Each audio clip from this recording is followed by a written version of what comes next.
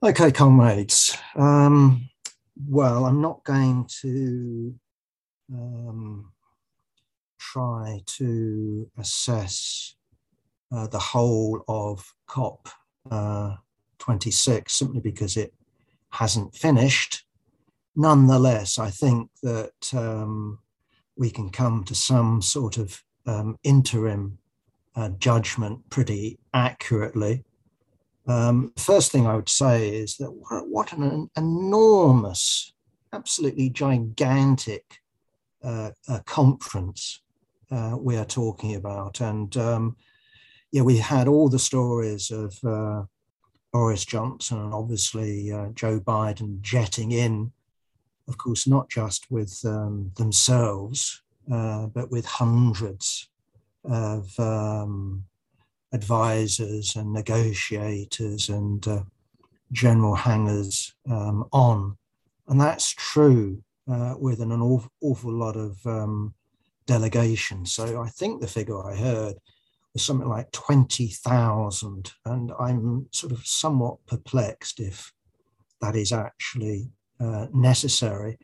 And if only the number of participants was matched by actual worthwhile agreements. And here we come to the rub, because it's been boasted about that if the present round of pledges was actually implemented, then the world would actually not meet the 1.5 degrees centigrade maximum that they set, but would actually go beyond that towards 1.7.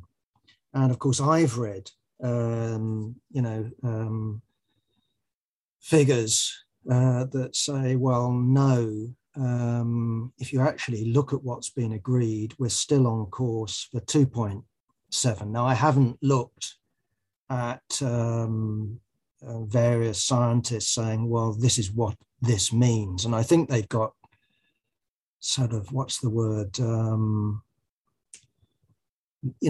computer models that could actually give you some sort of idea of what the climate's doing and what the weather would do under those circumstances. Suffice to say, the danger is that you flip from the present climate pattern into some other climate pattern. And it's not guaranteed by any stretch in terms of where that ends up. So clearly we're going towards very dangerous territory.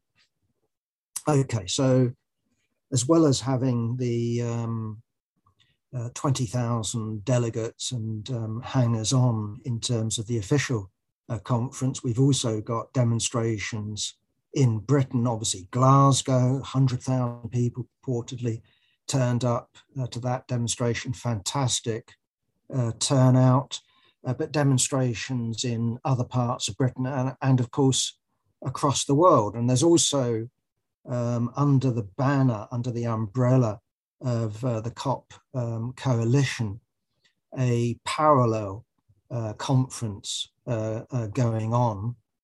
I have to say, having looked at the COP coalition, it seems very top heavy with charities and faith groups and all sorts of manner of worthies. There are a few left-wing organizations in there. For example, I think they must have signed up to it before they changed their name. That's Socialist Resistance, which is now called Anti-Capitalist Resistance. And also the Campaign Against Climate Change, which is the SWP's chosen vehicle, which I have to say, if you actually look at its politics, it's pretty hard to actually describe it as left wing. You could describe it as liberal or even radical, perhaps. Left wing, I think, is stretching it. Either way, the point that I would make here is that in terms of the protests in and around the Glasgow COP26, the problem precisely is that the left is lacking as a serious force, as some sort of project, what the left should be, not just to build protests, but to actually provide an alternative government, because the left should be standing for an alternative system. And it's all very well going around, and I thoroughly approve of the slogan, not climate change, but system change. But if you're going to have a system change, you need to have a party project, and you need to have a government project. And that is where the left is very much lacking. And as a result of that, what you do, you create a vacuum, and you create the possibility that this huge energy that we're seeing, in particular from young people, gets diverted into potentially dangerous territory. So I've, for example, written, not extensively, but at least raised the question that it's quite reasonable and quite understandable to argue that capitalism has got no ability to actually manage the ongoing crisis, let alone what's going to happen in a few years. On the other hand, they do live on the same planet as us, and they might, in terms of the state, come up with something, i.e. what I've dubbed as climate socialism, which is definitely not a prelude to proletarian socialism. It should be seen as its extreme opposite, in the same way that the war socialism of the German High Command in World War I wasn't a prelude to proletarian socialism.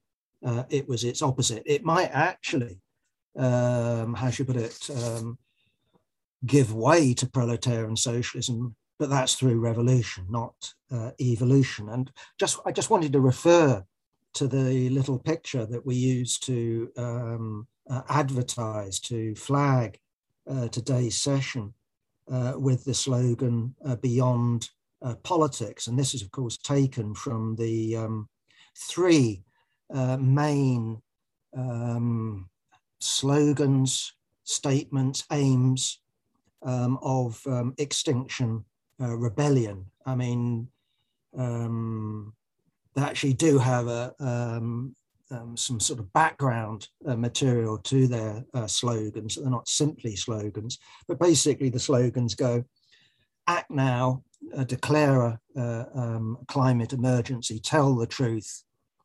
And the third one is beyond politics. And if you read what they say under that, they basically declare that the time for petitions, the time for standing in elections, the time for marching, that's over, because it hasn't worked. And therefore what they're proposing is precisely a direct action, of the sort that we've seen in terms of blocking bridges, and the sort that the Insulate Britain breakaway group is doing around London on the M25 and other such roadways.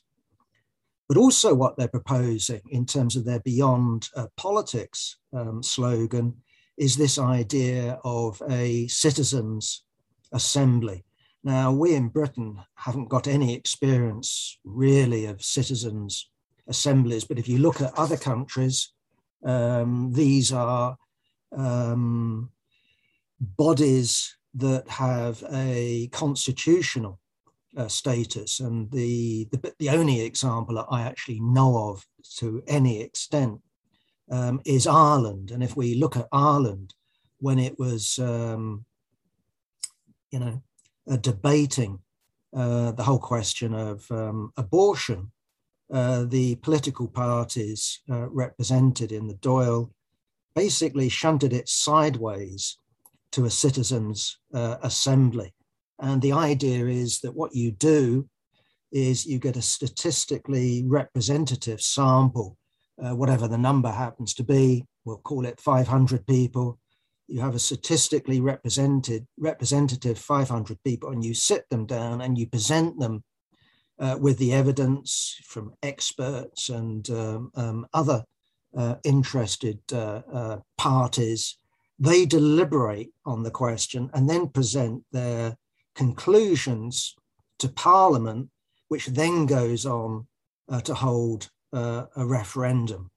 Now, for some people, when they look at British politics as it's presently constituted, that might seem an advantage. And certainly if you look at Irish politics, here you are, not only did you have the mainstream parties, and I include Sinn Féin in that, you actually had the left-wing parties equivocating around the whole question of abortion. Such a difficult issue was it that they all welcomed this being handed over to the Citizens' Assembly, who recommended to lift the ban on abortions. And lo and behold, you had a referendum and it's now legal in Ireland. And the political parties could turn around and say, well, we support that, but we haven't committed any sin against the Holy Mother Church and the teachings of the Catholic religion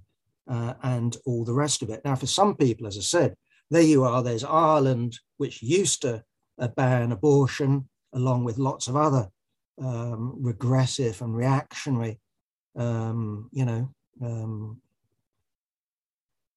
pieces of legislation taken from Christian, or at least Catholic teaching. And now look at Ireland. You've had a gay prime minister, you've got divorce, you've got abortion. What's to complain about that? Well, from a Marxist point of view, we do complain, not over the question of abortion, but precisely over referendums and so-called citizens' assemblies. Why? Because we actually favour class politics. We actually positively favour representative democracy. It's not that we are concerned about the Tory party, the Liberal Party, Sinn Féin, the Democrat Party in the United States, if you can call it a party.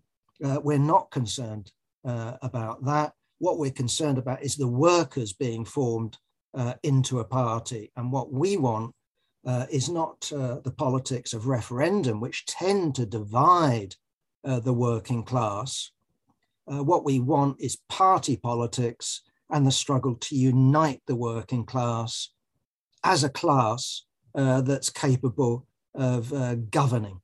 And that's the whole point about party politics from us. It's worthwhile noting historically that the modern parties come into existence as membership parties, really in response to the rise of Marxist parties in Europe in the second half, really the last quarter, in fact, of the 19th century.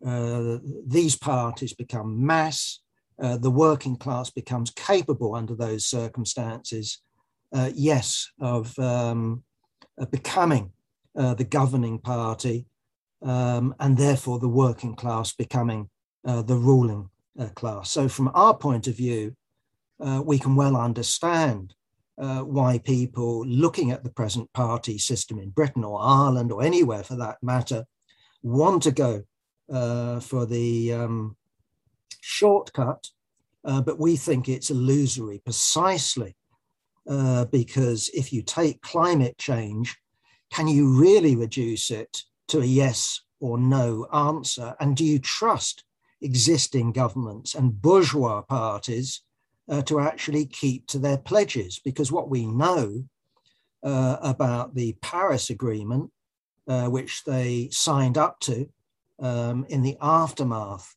of 2015, is they actually haven't kept to those targets. If they had, then the world truly would be, on course for keeping temperature rise below 1.5. And instead of that, what we've seen is CO2 and methane emissions actually increase year by year.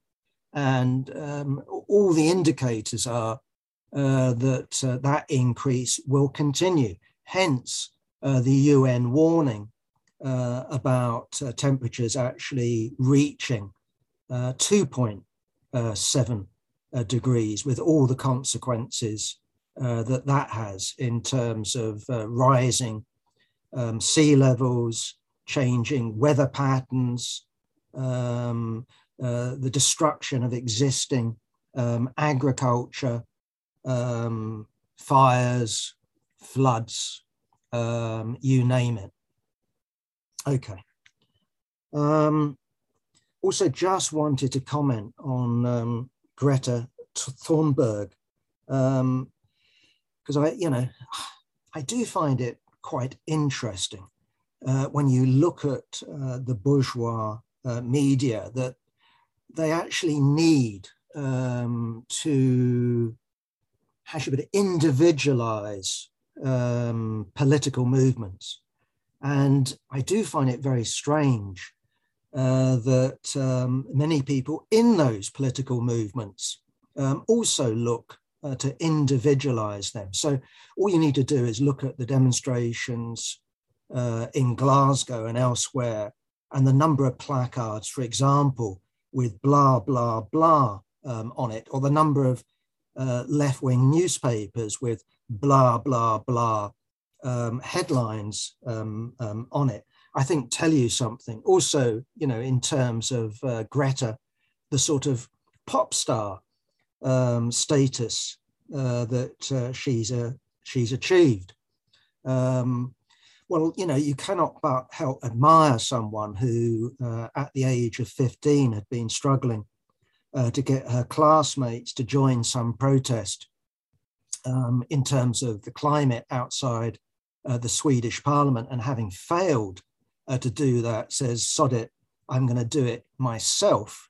But I have to question a political movement that's looking to someone who's now what, I don't know, 20, 18, I don't know how old she is. Either way, someone who's very young and would not put herself over, and doesn't put herself over as an expert or as a politician.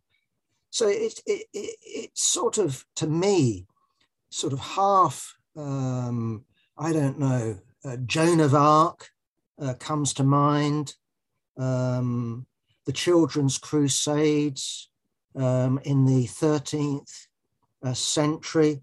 I wrote down who the leaders of that were.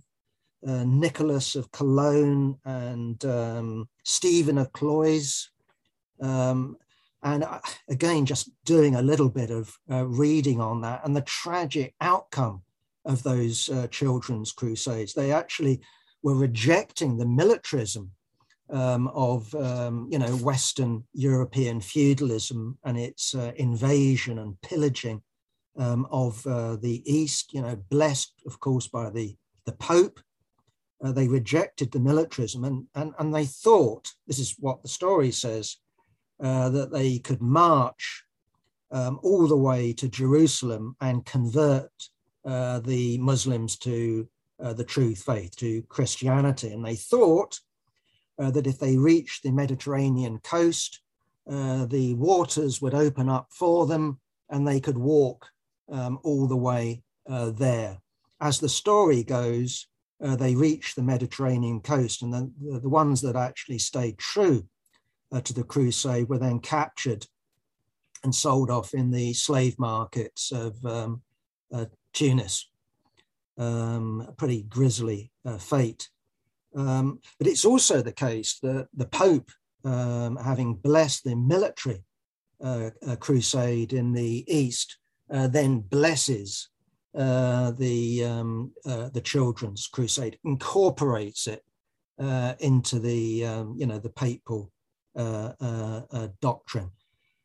And the same, of course, happens with Joan of Arc in terms of the French king, that here you are, a peasant girl blessed by God, becomes part of the fight by French feudalism. I use that as shorthand to beat quote unquote English feudalism.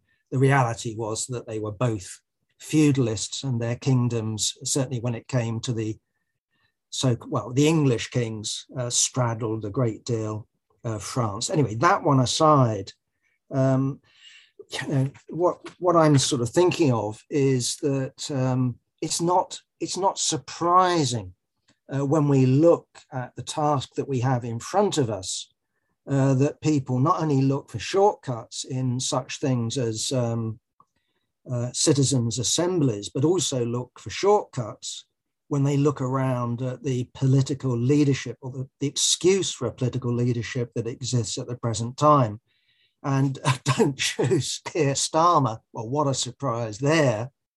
But instead opt for Greta Thunberg, some sort of innocent talking to power. And of course, we all sympathize with her condemnation of COP26 as a greenwashing exercise. It clearly is.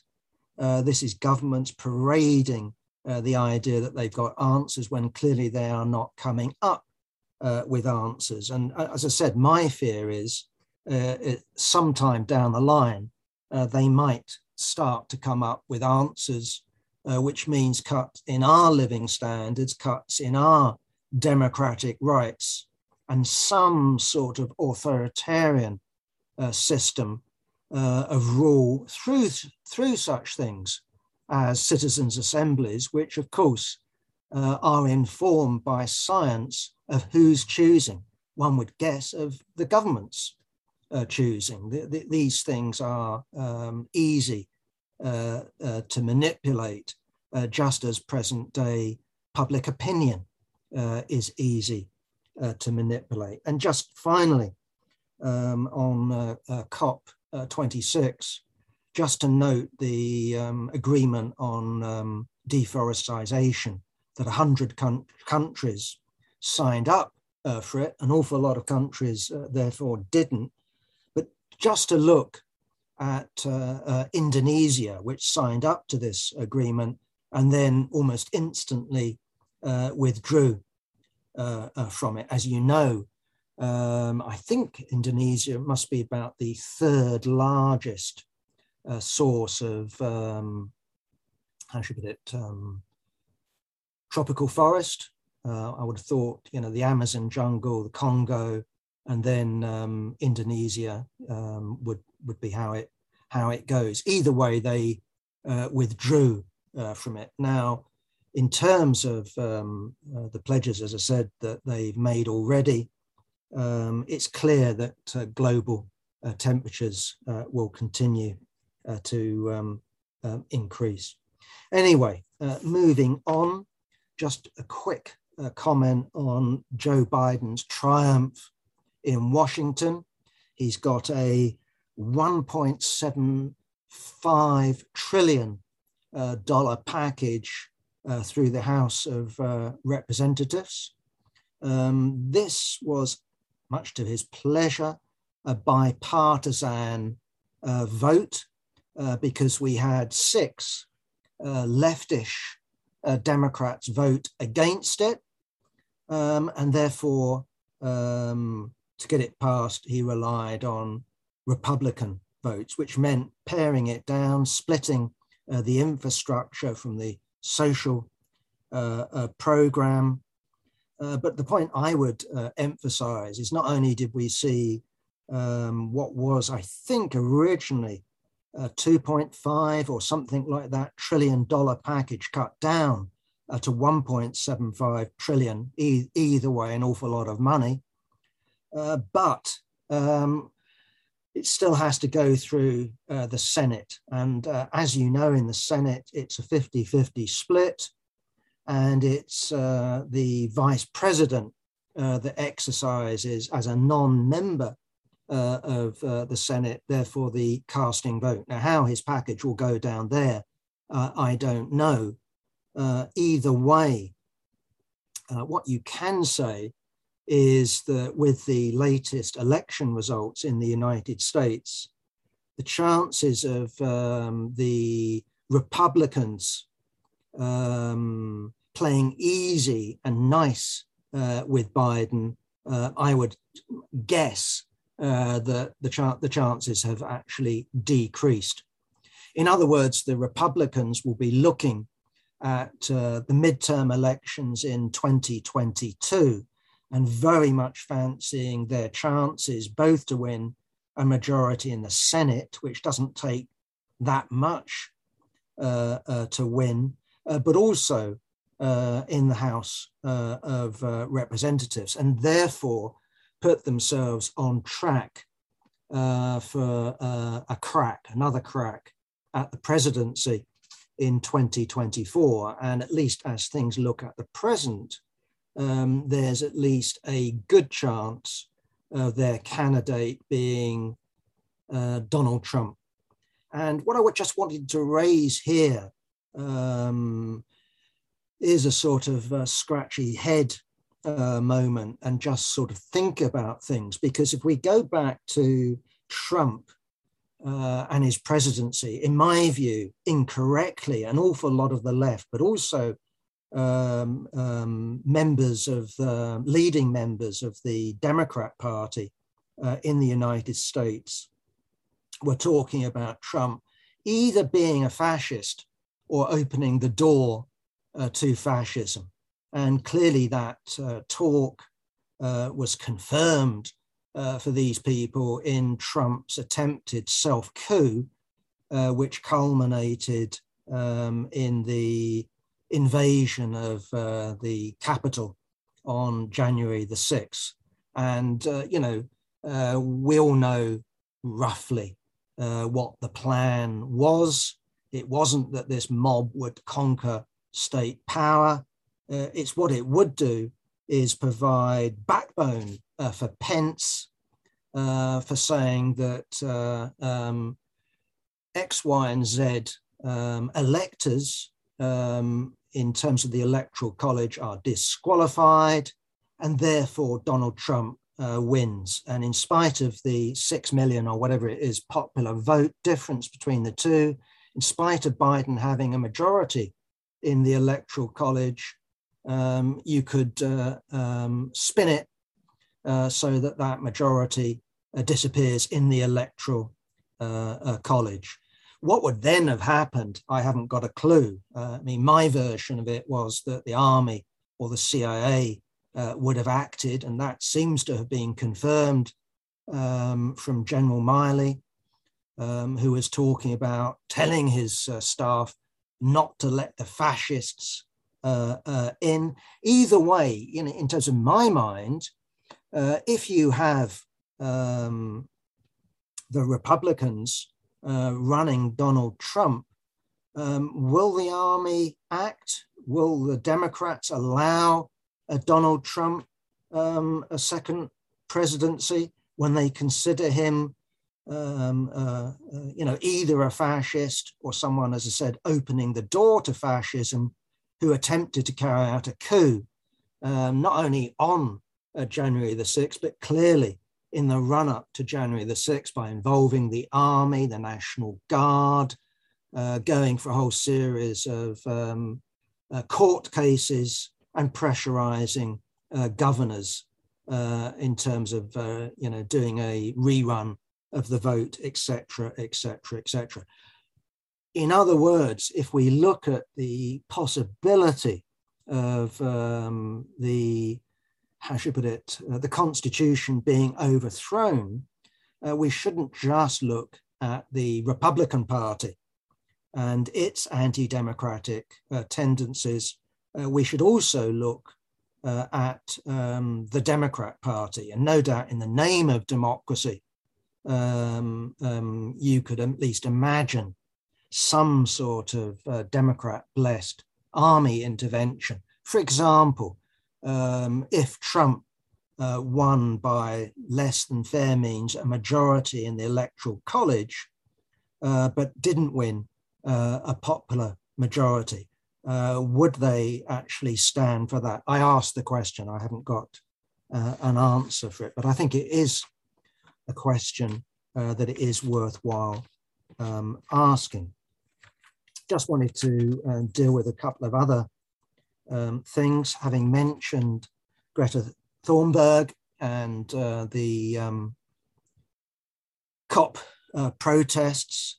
Just think it's worthwhile looking at British universities at the present time, in particular the whole question of freedom of speech, because we have Kathleen Stock resigning, much less publicity for David Miller in Bristol, but we have various sections of the left actually defending student demands for the sacking of Stock. We even have some sections of the left, I use the word left very much with inverted commas when it comes to the Alliance for Workers' Liberty, saying that we should not defend David Miller. Well, in my view, I don't think either of these individuals have been guilty of intimidation. Clearly, we're not dealing with the same issue, but we're dealing with a similar issue nonetheless. And it does strike me that what we're dealing with here is a culture that is rejecting rational debate and rejecting rational debate in favor of feeling and, how should you put it, an invented, vulnerability. Now, I can well understand that if one was Jewish, looking at the history of the 20th century, I can well understand why people would have a particular sensibility and loathing of anti-Semitism. I well understand that. But what we're dealing with here in Britain today isn't actually anti-Semitism, it's the weaponization of charges of anti-Semitism against people who are not anti-Semitic, but who are anti-Zionist, which is a political philosophy, a world outlook, which is embodied in the state of Israel, i.e. the project that says that Jews and Gentiles cannot live together, that they're always going to be regarded as outsiders by Gentiles, and therefore they need their own country. And it just so happens that there are people living there, but what rights do they have compared with Jews who were offered this territory? So the Bible says, I don't know how many thousand years ago, but you all know your Bible stories. When it comes to the women's question and when it comes to trans people, again, I well understand, the sensitivity of people in that situation in terms of their mental state. I mean, it must be incredibly difficult, let alone in terms of the verbal and physical threats, let alone actual attacks that these people proportionately suffer. But what we're dealing with here, in my view, at least from what I've read, isn't someone who's threatening, but someone who's questioning. And I would myself argue that what is needed is rational debate, and rational debate should not be a threat. In the same way I put forward my argument against Zionism, a Zionist should be in a position of where they're able to argue with me and say that Jack Conrad doesn't know what he's talking about on the question of Zionism. And I'd be quite prepared to debate the question out. I have not got a hard and fast position on, trans people. I haven't got a hard and fast position either on the radical feminists who criticize them.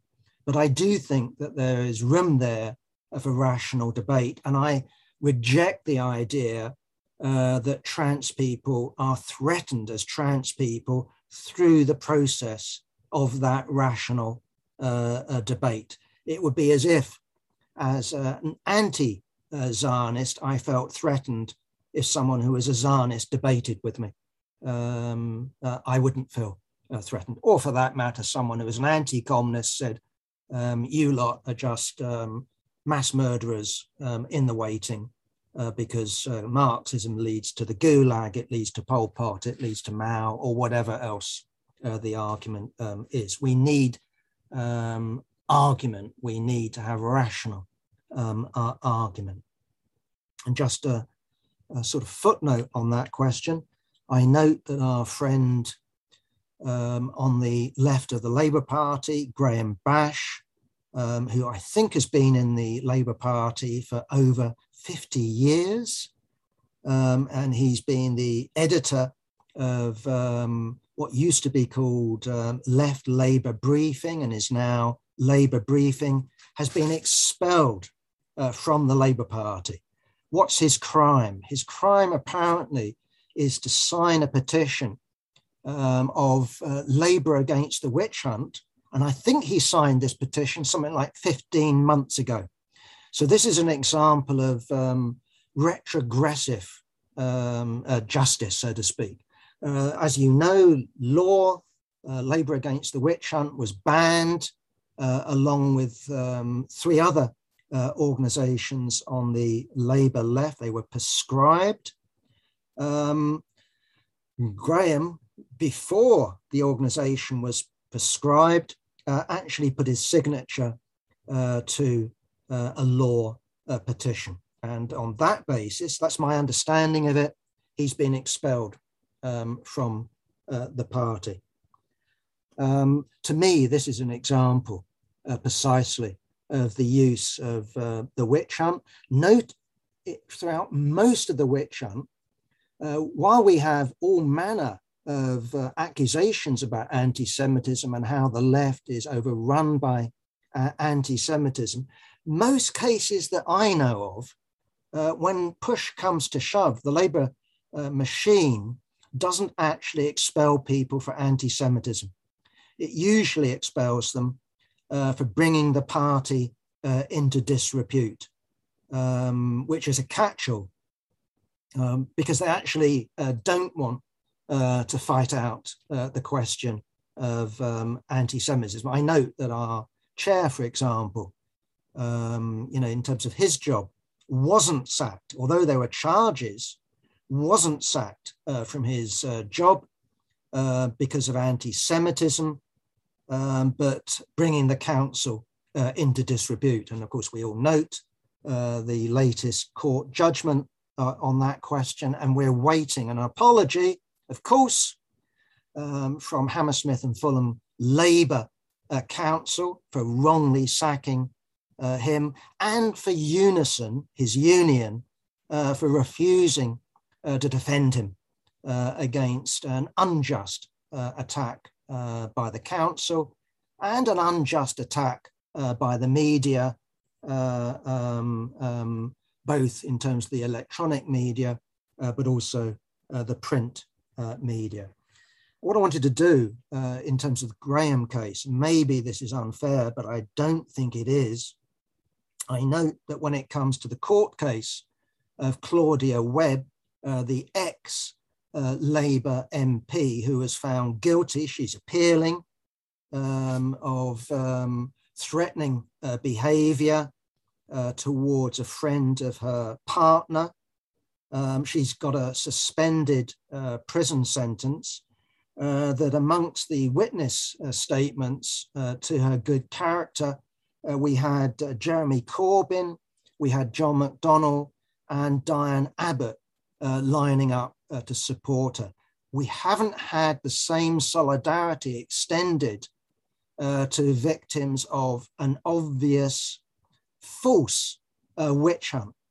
Now, I don't know. I mean, all I can say with Claudia Webb, I wasn't at the trial. I wasn't on the jury. I don't know all the evidence. I've only read the mainstream reports. I don't know how her appeal will go. Either way, why, when it comes to people who are clearly of good character, honest socialists such as Mark Wadsworth, Stan Keeble, Jackie Walker, Graham Bash, and the list goes on and on and on. Why wasn't that solidarity extended to them? And, my suspicion is it's because Claudia wasn't charged with anti-Semitism. And what we had is an act of solidarity between MPs. In other words, that she was one of us, or she is one of us. She's part of the campaign group of MPs, therefore we stand with her. But note that these comrades did not stand, I say comrades, I'm going to correct myself. These MPs did not stand with Chris Williams when he was stupidly and ridiculously and falsely charged with anti-Semitism. Okay, just moving on. Want to comment on the Owen Paterson fiasco, and it is a fiasco, but a revealing fiasco. We had Boris Johnson using his parliamentary majority to defend a friend who'd been found guilty by a committee of parliament itself. What was he meant to have done? From what I understand, he got paid for lobbying, and I think he was well rewarded, wasn't it? Something like £180,000 that he was in receipt of. Either way, I believe the chair, I read the statement of the chair of this committee saying, look, this guy clearly believes he's innocent, clearly believes he hasn't done anything wrong, but he's done something wrong. It's against the rules. But whether he recognizes it or not is not the point. Here you have a committee appointed, to look into these questions. The Tory government doesn't like it. So what they do is vote to get rid of that committee and put in place a more pliable committee. And what was noticeable at the time, of course, is the number of Tories that voted against it and the number who suddenly threw a sickie and didn't turn up to Parliament. Nevertheless, Johnson had enough, and his whips would have told him that we've got enough, Boris, to see this through. He pushes it through, and almost straight away we see a screeching halt and a rapid U-turn, and we see a resignation. Owen resigns as a member of Parliament.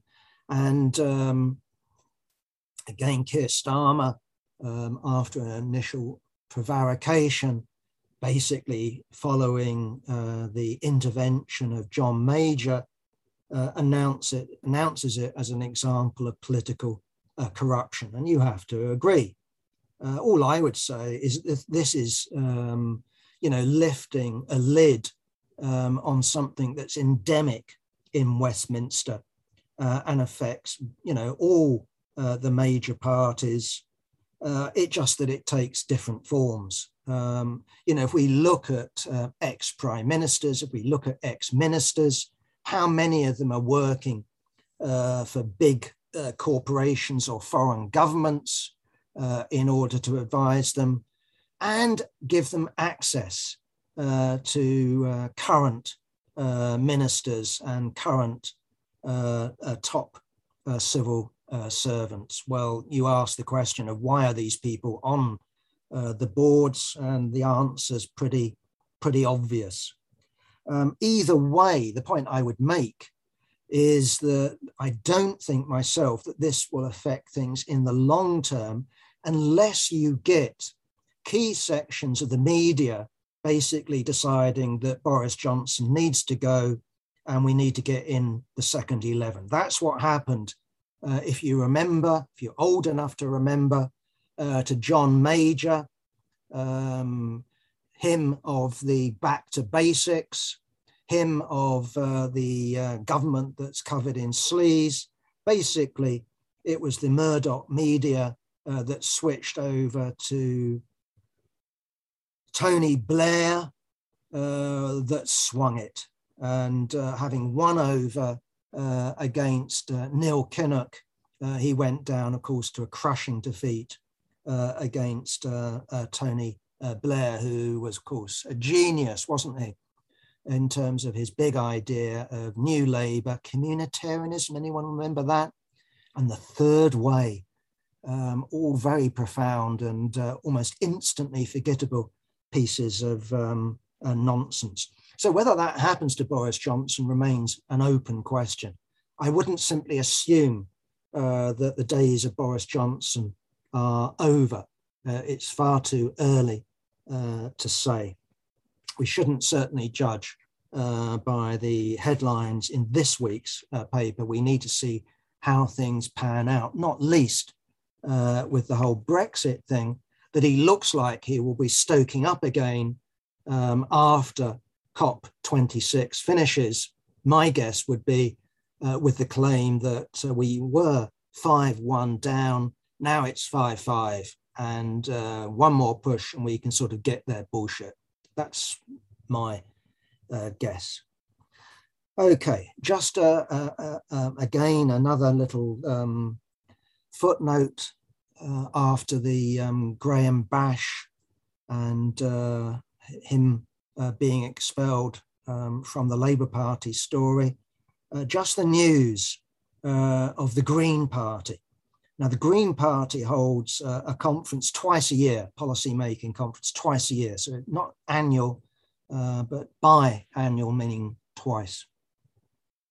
And what they've decided is to adopt the IHRA working definition of anti-Semitism. That's something that previous conferences had rejected against the agitation and strenuous campaigning of the Green Party's only MP, Caroline Lucas. And Caroline Lucas has got, I think, a completely undeserved reputation of somehow being a left-winger. To me, if we look at this definition of anti-Semitism, we need to see it in its bigger context. And the bigger context isn't some, how should we put it, raging infection of anti-Semitism ripping through the body politic, let alone the Labour movement in Britain.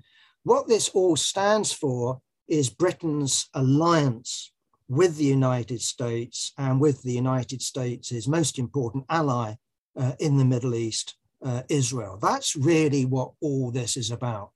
And it really stems from the bruising, the battering that the establishment, experienced over the Iraq war, in the run-up to the Iraq war and the aftermath of the Iraq war. And of course, Afghanistan cannot be left out of that either. But it's clearly the Iraq war that shook their confidence. And it's really been an attempt to restore their position. Either way, if we look at Caroline Lucas, she'd been agitating for the Green Party to adopt this working definition. And I've heard all the arguments that this is a non-definition, and I can go with that. It's a bogus definition. It's not only a wrong definition, but the giveaway in it is, of course, all the examples that it uses. You cannot say, for example, that Israel is a racist project. You cannot distinguish Israel from other countries. Well, we would. Why? Because it's one of the few examples of an ongoing colonial project. Most of the native peoples in terms of colonial projects have been defeated. And we're talking about work colonies, right? So in terms of Australia, the United States, South America, the indigenous people have been either exterminated or marginalized. That isn't true yet with the Palestinians. But showing the battle that she had, what's worthwhile noting is that alongside the IHRA working definition of anti-Semitism, they actually adopted 4 other definitions of anti-Semitism, including the Jerusalem Declaration. Now, you might be of the view that it's a bit like swatting a fly, that you swatted a fly using a newspaper and you can't get the damn bugger.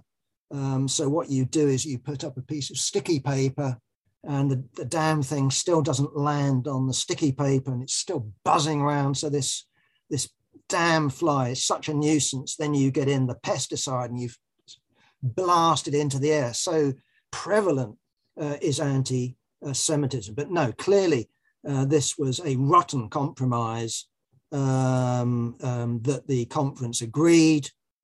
In other words, what the Green Party is left with is political incoherence. Nonetheless, what this vote for the working definition signals is that the Green Party is in the business of being taken seriously as a potential partner in government, which, given the ongoing climate crisis, shouldn't be easily dismissed. It's not inconceivable that the Green Party, in the midst of Boris Johnson's travails and sort of chaos in the Labour Party, let alone with the climate emergency, could actually benefit. I know we live in Britain in a first past the post system, so it's not the same as in Europe. Nonetheless, that to me is what this vote signals, that the Green Party is in the business of being taken seriously as a potential coalition partner, and you can trust us because we've been prepared to sign up to this definition. Okay, just lastly, I'm going to finish on this one. What's the time? Yeah, I'll finish on this one and I'll be very quick because I've gone on for nearly an hour now and that's quite enough. I just wanted to pick up the interesting arguments and put them in a package of this week's letters in the Weekly Worker. I won't deal with poor old Jerry Downing and Lawrence Parker. I'll just put that one aside if I can. Instead, I'll deal with the contributions of Gil Schaefer and Jim Moody and Tony Greenstein. And I say I'll put them in a package and call it the party question. I won't deal with everything that Gil is arguing. Suffice to say, I do not accept the idea myself that you put simply an equal sign between Marxism and democracy.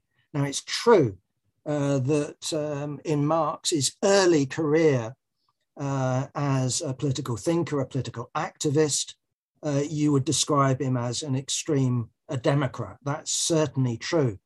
But it's also worth noting that he goes from extreme democracy to what we would now call Marxism, and in other words, to communism, right? He actually makes that shift. And we're talking, I don't know what date, 1843, something along those lines. I would also argue that he's being influenced in that by what's going on in France, because you have communist ideas in France, and having rejected initially the idea of communism, you can read that in his writings, he comes around to communism. And I also think he's making that shift also in conditions of where the Chartist movement, the Chartist party in Britain, is dividing. And it's dividing between what is sometimes called the moral force wing of Chartism, which is the Charter and the idea of persuading Parliament, and we're talking about both houses of Parliament, to adopt universal male suffrage.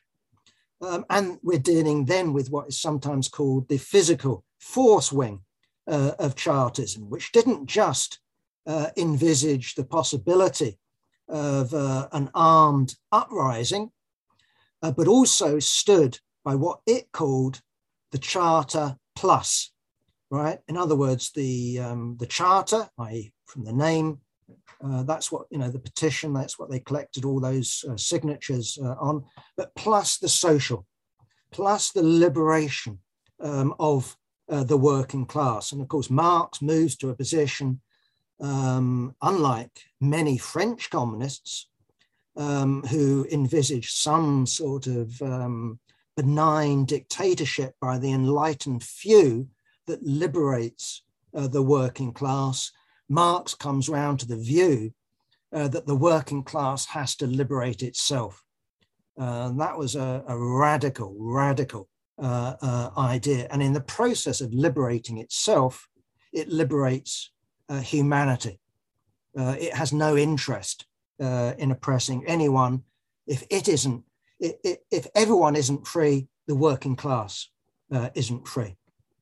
But also I want to differ with Comrade Schaefer, also on his argument about strategy and tactics. Now, I don't speak Russian, but it's clear that in Russian, and someone who does speak Russian here will tell me I'm right, I know I'm right, that in Russian there is a difference between the word strategy and the word tactic. That's clearly the case. Why Lenin in 1905 entitles his book or his pamphlet, Two Tactics of Social Democracy in the Democratic Revolution, I don't know. Maybe, someone like Lars can enlighten me, Lars T. Lee, maybe they can enlighten me. I don't know. Maybe, this is just me guessing, it's because what we're dealing with is two factions at the time of the RSDLP, the Russian Social Democratic Labour Party, who are united in agreement around the program that was agreed at the Second Congress of the RSDLP, which was held in Brussels and then London. So they're both united around this single program. And maybe Lenin was writing to say, well, I merely have a tactical difference. I don't know. But if you read the damn pamphlet, it's clear to me that what we're dealing with is a strategic difference between the majority of the Mensheviks and the Bolshevik faction. And the difference is, to put it crudely, is that the Bolsheviks stand for the revolutionary dictatorship of the proletariat and the peasantry. And they stand for entering a provisional government of these two classes, which would be embodied in some sort of party coalition. So the Bolsheviks, the Social Democrats for the workers, and some sort of peasant party for the peasantry. That's what they envisaged. And that this provisional government carries out the revolution in Russia using the most revolutionary methods objective circumstances permit. And this would be something that would be carried out according to and under conditions of where the European socialist revolution is breaking out. And they envisage the possibility of conducting revolutionary war in Europe along the lines of the French Revolution and the French army marching to the east. The RSDLP, at least Lenin, envisaged potentially marching to the west. Well, that was in contrast to the Menshevik wing, which admitted that maybe the workers would have to play the leading role in what both factions agreed was going to be a bourgeois revolution. That name indicates material limits to what the revolution could do. But if the working class did play the leading role, what the Mensheviks then envisage is not participating, which is an irony given what happens in 1917, not participating in a provisional government, of actually saying, well, this is a bourgeois revolution. Although the workers have led this revolution, power must go to the bourgeoisie, and maybe it governs in alliance with the peasantry, which is fundamentally, or at least, well, we can get into an argument. You could argue it's a bourgeois class, and there'll be good reasons for that to be the case, right, if you're a landowner. Either way, we're dealing with a strategic difference. And certainly if you read Stalin, as I have, and his Foundations of Leninism, not just the first edition, but the second edition that everyone knows, what you have is a little chapter in that pamphlet called Strategy and Tactics. It's clear that in Russian, the two mean two different things. Tactics are infinitely variable. That's what Stalin stresses. So what the hell Lenin was doing, using this word tactics in 1905 in a strategic way, I don't know. I've made my guess.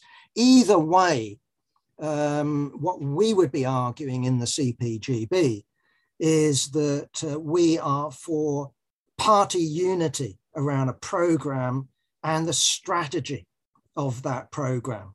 We are not advocates of splits on the basis of tactics. Tactics are about what demonstration you go on, what slogans you raise on a demonstration. They aren't about class alignments and going into government and carrying out revolutionary war. That's not a tactical question. That's a strategic vision of world revolution. So I differ with Comrade Gill on that question. Now, Mike McNair will be speaking next week, and he can elaborate on his particular take on this question.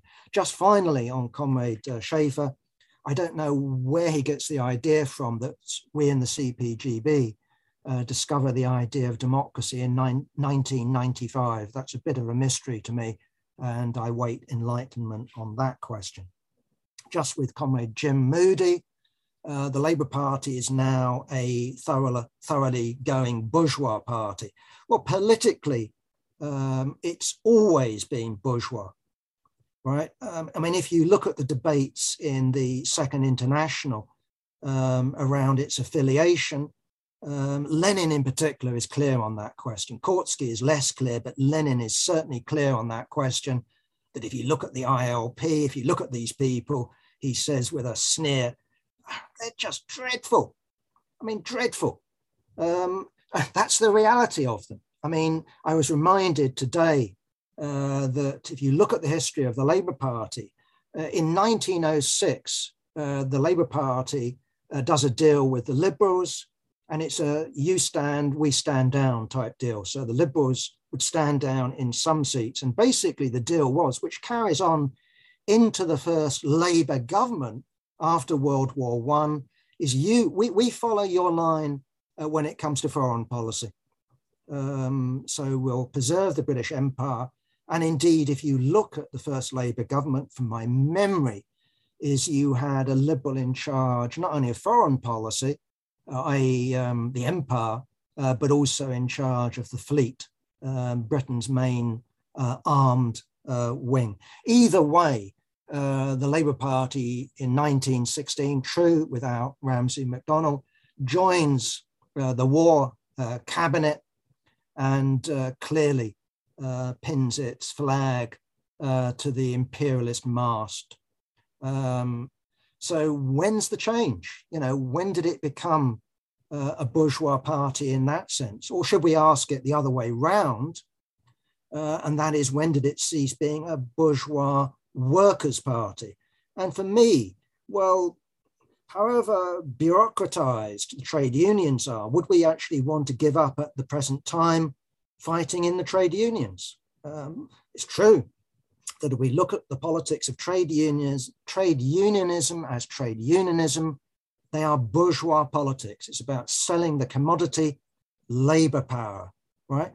But we would argue that potentially trade unions have the possibility of becoming schools for communism. Certainly where we are now, I would argue that anyone who says trade unions are a waste of time, well, I think they've more or less then given up on the struggle for socialism.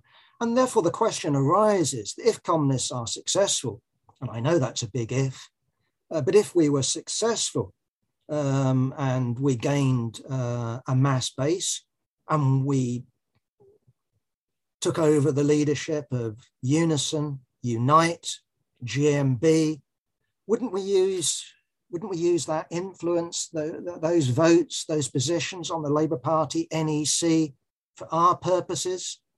To me, you ask the question and you have the answer in the same way, or in a similar way. I'll put it less strongly. In a similar way, there exists the House of Commons. Would you give up on standing in elections? I'd simply say, well, no, you don't. That doesn't mean I've got any illusions. And I'll simply finish on this one when it comes to the Labour Party. I've never been of the view that the Labour Party can be reformed, i.e. all you need to do is have a conference vote, capture X number of different positions, even capture the position of leader, and there you have an instrument of socialism in your hands. I don't believe that. I only believe that the Labour Party can be transformed into what we've been talking about, a united front of a special kind, i.e. like Soviets, that's different but nonetheless related sort of category, only under conditions of where there's a revolutionary party that is hegemonic. In other words, comrades like Graham Bash, who think or did think that the Labour Party was reformable, I think are profoundly mistaken. The key question, which is what Jim Moody agrees with us on, and he's quite right, the key question is the Communist Party. And Lenin used the analogy of grasping the main contradiction before us with both hands. And to me, the main question that faces us historically, that we ain't going to make progress unless we grasp and solve the party question. Without that, we have wasted energy and disappointment. And that brings me on to Tony Greenstein. And Tony Greenstein says, well, you've been trying for 30 years. Well, people have been struggling for socialism for a lot longer than 30 years. Should we give up on the struggle for socialism because we haven't succeeded? To me, well, maybe you should, because it hasn't worked so far, or to the extent that it's worked, it's failed. It's turned into an abomination, hasn't it? I mean, look at Soviet Russia, the Soviet Union in the 1920s, let alone the 1930s, or these peculiar social formations that we see, such as Kampuchea and China, North Korea, Eastern Europe. I mean, whatever you call them, they aren't socialism, i.e. the transition to communism, at least in my view. They are something else. Either way, that resulted in failure. Should we give up? To me, no. What we need is a party. And what I would argue is the nearest we've ever got to the working class coming to power was during the last years of World War I. Obviously, I'm thinking of the October Revolution, November 1917, but also Germany, Austria, the potentiality of the working class coming to power throughout Europe. What they had in Russia was a mass party, a trained mass party, united around an agreed program, united around a common strategy that was first mapped out, yes, in the pamphlet, Two Tactics. Two Strategies would be a better title for it. And what Tony Greenstein is proposing is a socialist movement. Well, what I would argue on that one is that this is a new idea that's being tried and failed. And the difference is that its failure was inevitable. Because if we look at the Socialist Alliance, we look at Respect, if we look at the Socialist Labour Party, the list, goes from those attempts to, quite frankly, ridiculous, mini attempts. The first serious political challenge you have, if you don't form a party on a principled, programmatic basis, is you split and split and split again. And quite frankly, it turns into a process of demoralization of socialists, not preserving socialists, not educating socialists, but actually wasting socialist energy. So I think that in terms of Comrade Greenstein's project, we wish him well. We don't think that this is a serious project that he's embarked on. I mean, one of the ideas in terms of program that is being talked about in these circles is to adopt the Labour Party's 2019 election manifesto, which is not even a reformed capitalism. I mean, it's not a capitalism that's going towards socialism. It's a nice capitalism, and it's nationalist. And it couldn't work because the United States remains the world hegemonic force and wouldn't allow it to work. And unless you can actually work out a strategy that says this is how we can actually win in the real world, then what you're doing is fostering illusions. And the illusion is that somehow this project will unite 150,000 ex-Labour Party members who presumably joined in order to support Jeremy Corbyn. We consider that illusory. Comrades are very welcome to fight for that, but we don't consider it a serious project. We would join it if we thought it had partyist potential. So we joined with enthusiasm, for example, the Socialist Alliance, full of criticisms, such as, for example, it didn't take the Labour Party seriously. They refused to. Didn't take programs seriously. We've been involved in these things, and we've been involved with them with the project of a communist party in mind. When we look at the idea of forming a unity around the Corbyn manifesto, if I can use that term, from 2019, this isn't the basis for socialist unity. This is actually tailism of people that aren't leading anywhere. And it's a recipe, actually, for dissipation and not organization of the forces of socialism. So I'll finish with that. Thanks, Stan.